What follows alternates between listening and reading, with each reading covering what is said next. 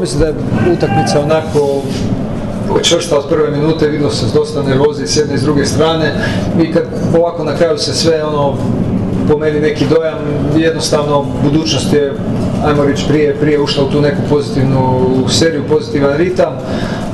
Mislim da su danas postavili jako čvrsto, fizički su bili stvarno dobri i kažem, Budućnost kad igra na taj način, jako teško, pogotovo na jednom ovakvom terenu, uz publiku kontrolirati utakmicu, međutim ne mogu biti nezadovoljan.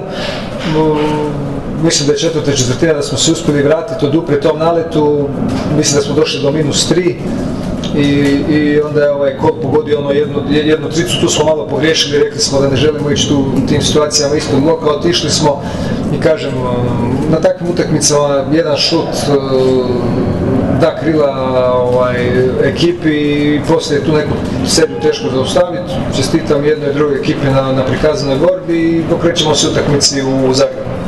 Je, istina, mislim da su danas odigrali kvalitetnije od nas i to je prosudilo ovaj meč. Mislim da smo dobro otvorili, dobro igrali u prvom poluvremenu, međutim određene minute dekoncentracije u drugom poluvremenu se zapravo odnijela utakmicu na njihovu stranu. Može Cedevita u majstorici, puna Dražinova dvorana.